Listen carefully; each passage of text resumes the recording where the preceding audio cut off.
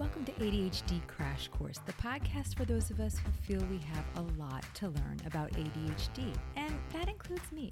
I'm your host, Danae Cannon, and when it comes to ADHD, I've been at this for a while, and I'm still learning new things. I'm an occupational therapist, a certified coach, a mom of more than one kiddo with ADHD, and I have ADHD. So welcome to the Crash Course. We're in it together, and let's jump in. Welcome to ADHD Crash Course. Today we're going to talk about how managing our mental energy actually helps us manage ADHD. And it's kind of a funny topic because I think people with ADHD have this reputation of having this boundless energy, and people often might associate it with hyperactivity. And the reality is most of the people that I know with ADHD are pretty tired.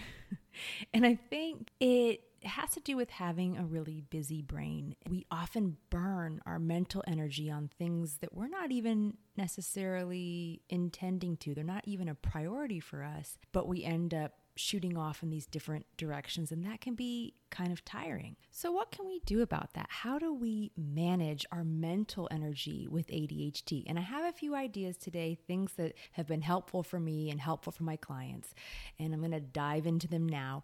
Number one for managing our mental energy is to simplify.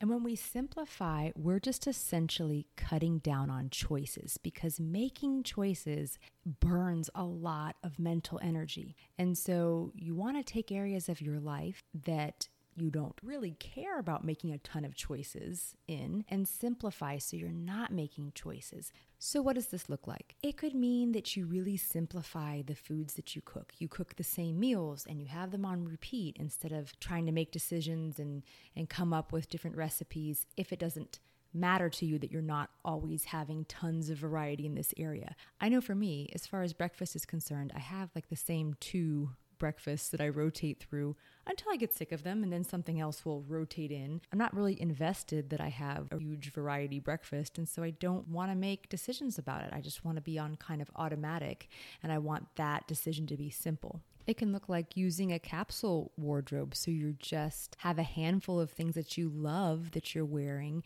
instead of having to weed through a bunch of things that you're kind of meh about. It requires you to make more decisions because you're looking at 50 items versus 15. Another area that we can simplify with our schedule is to say no to things that aren't really adding value to your life. This is so hard. A lot of us have the fear of missing out, FOMO, and it's difficult to say, hey, this is probably a great thing to do, but not great for me right now because I have a lot on my plate. It's hard for us to simplify. And I've really noticed this in my own life. I have 4 kids. We're typically pretty busy just because of numbers. And when everything about a year and a half ago came screeching to a halt because of Corona and just us not doing the things that we were doing, it really helped me experience, wow, like a completely empty schedule or an almost empty schedule, and be mindful about what I actually valued, what I actually wanted to add back. And I think a lot of people have had similar experiences of just taking inventory because we were forced to, and noticing, what do I want my schedule to look like? What do I want my commitments to look like? And then trying to be intentional as we begin to add things back. Before I move off of simplify, I wanted to encourage you. I know for some of us, myself included, when I hear a message like this and I hear, oh, I should simplify, or I should be more minimalist in my approach, I will get almost panicked. Oh, there's 6 of us here. We have so much stuff. We're going to be bad minimalists. This is so much work. And take a step back if any of this sounds overwhelming or sounds like something you don't want to do, and think about the real message here. Simplify in order to free up your energy. Simplify where you don't care about making choices. If you love making gourmet meals, well, don't take my suggestion about a few meals that rotate. That's going to bum you out. If you're a fashionista and your favorite thing is your extensive wardrobe, well, don't do the capsule wardrobe. You don't want to do that. Find the areas in your life that you don't care about making the decisions and simplify them as much as you can. I do think simplifying your schedule is great for all of us. That's going to mean different things to different people, but it's very, very easy for us to just keep stacking on more commitments because we don't want to miss out or we don't know how to prioritize. And that is one that I do think is universal. But as far as the other areas, simplify in the areas you want to simplify with the idea of, I'm not doing this to be perfectly minimalist. I'm doing this to free up my mental energy for the places I want to use it. Okay, that kind of leads naturally into my next point, my number 2, and how you can free up more of your mental energy. Kick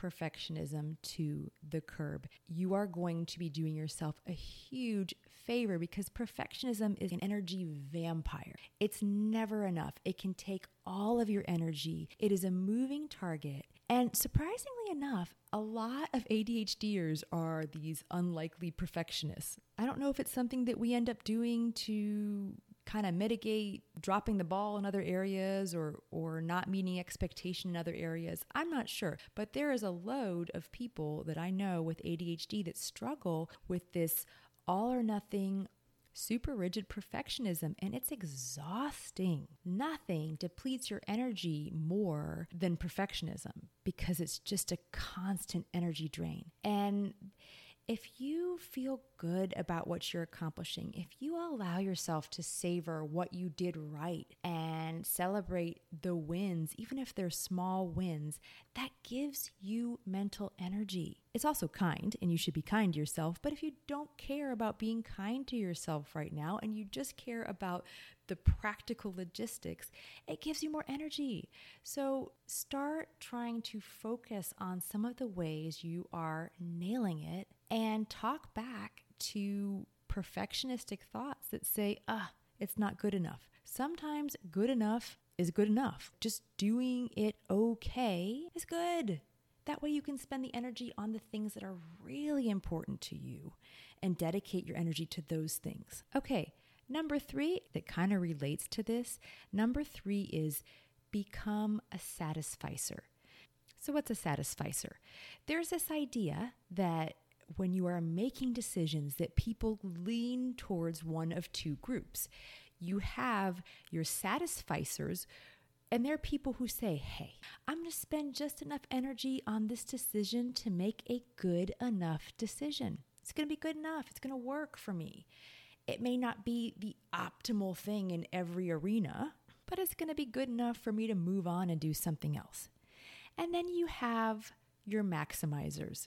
And your maximizers are going to attack this choice with the thought that I am going to make the best decision, the one that gives me the maximum benefit for the least amount of investment. And they want to make each decision kind of perfect. They want to nail it. And they end up spending a load of energy maximizing their choices. I am so bad at this. I am definitely focusing on it. I want to be a satisficer more often. A lot of times I'll write a blog article that corresponds with some of these podcasts. And the day that I wrote this, I had burned 45 minutes trying to buy a black hoodie for my 12-year-old daughter. And I was so frustrated. They all look the same, but I was just trying to see, well, is this reading the reviews and how does this hoodie hold up? And, oh, that's really an expensive hoodie. And this is just a more economical hoodie, but does that mean that it's going to be a trashy hoodie that falls apart on her? I burned so much energy. I could have paid myself money that would have bought lots of hoodies. And instead I burned 45 minutes I did not have purchasing a hoodie for my daughter, who probably wanted the one that looked like it was half falling apart anyhow, because that ties into her style. And I don't think I'm alone. I think a lot of us struggle here with making decisions, and we want to maximize our decisions. And obviously you don't want to make poor decisions, but being economical in the energy that you spend in making decisions, if you're trying to decide where to move your family, that's probably a maximizing decision. You don't want to be haphazard about that. If you're buying your child a hoodie, you could be a satisficer here. And so focusing on this, being aware of this, might actually help you free up energy for other things. So don't be like me. Try to be a satisficer. I'm working on it. Hopefully we'll get there together. All right. My number 4 is leverage habits. I've already done a podcast on this, on habits and how we can build habits that's kind of ADHD friendly. Shouldn't be hard for you to find because I have 4 total podcasts. It's one of those 4. Anyhow, that goes in a little bit of the how, but the why is habits free up our mental energy. Habits put us on automatic, so we're not making decisions. Yeah, they take a little bit of energy or sometimes a lot of energy on the front end when you're establishing them. But once you really have a habit rooted, it's going to carry you and it's going to free up your decision-making energy because you're just doing it. You're not deliberating about whether you have time for it, what's the thing you want to do. You're just doing it because it's automatic. Okay, number 5 for how to free up energy. Eat the frog. So there's a Mark Twain quote that said, if it's your job to eat a frog, it's best to do it first in the morning. And if it's your job to eat 2 frogs, it's best to eat the biggest one first. And my takeaway from this is that tasks that you're avoiding and therefore mentally lugging around with you sap your mental energy. If you have an overwhelming task that just stays on your to-do list, it wears on you. I gave the example when I did the Creating Habits podcast episode of this IRS task that I had that was totally overwhelming. And I carried on my things to do list for 3 months. Yeah, it was a really junky task. It was dreaded and it was no fun. But if I had just done it, I would have netted so much more energy because knowing I had to do it just drained me for a long time. We realize that those things are hanging over us. And even though we put them off and don't do them, when we carry them, they have impact on our energy. And so eat the frog. Just do the dreaded thing. Now, does it have to be in the morning? No. That's actually my most productive time, so it fits me. But I know a lot of people that's not the time that they can focus or they have a lot of bandwidth for doing something difficult. And so if you're really hitting your stride at 2 p.m. and you know that's when you have the mental energy for something that's taxing on you, either creativity or it's just a difficult job, then it's fine to honor your own rhythm and do the tough thing when you have the best resources. The big idea here is don't let undone jobs drain your energy. Don't let them slide over again and again, day after day, week after week, month after month, if they don't have to slide over. Number 6 is check in with yourself.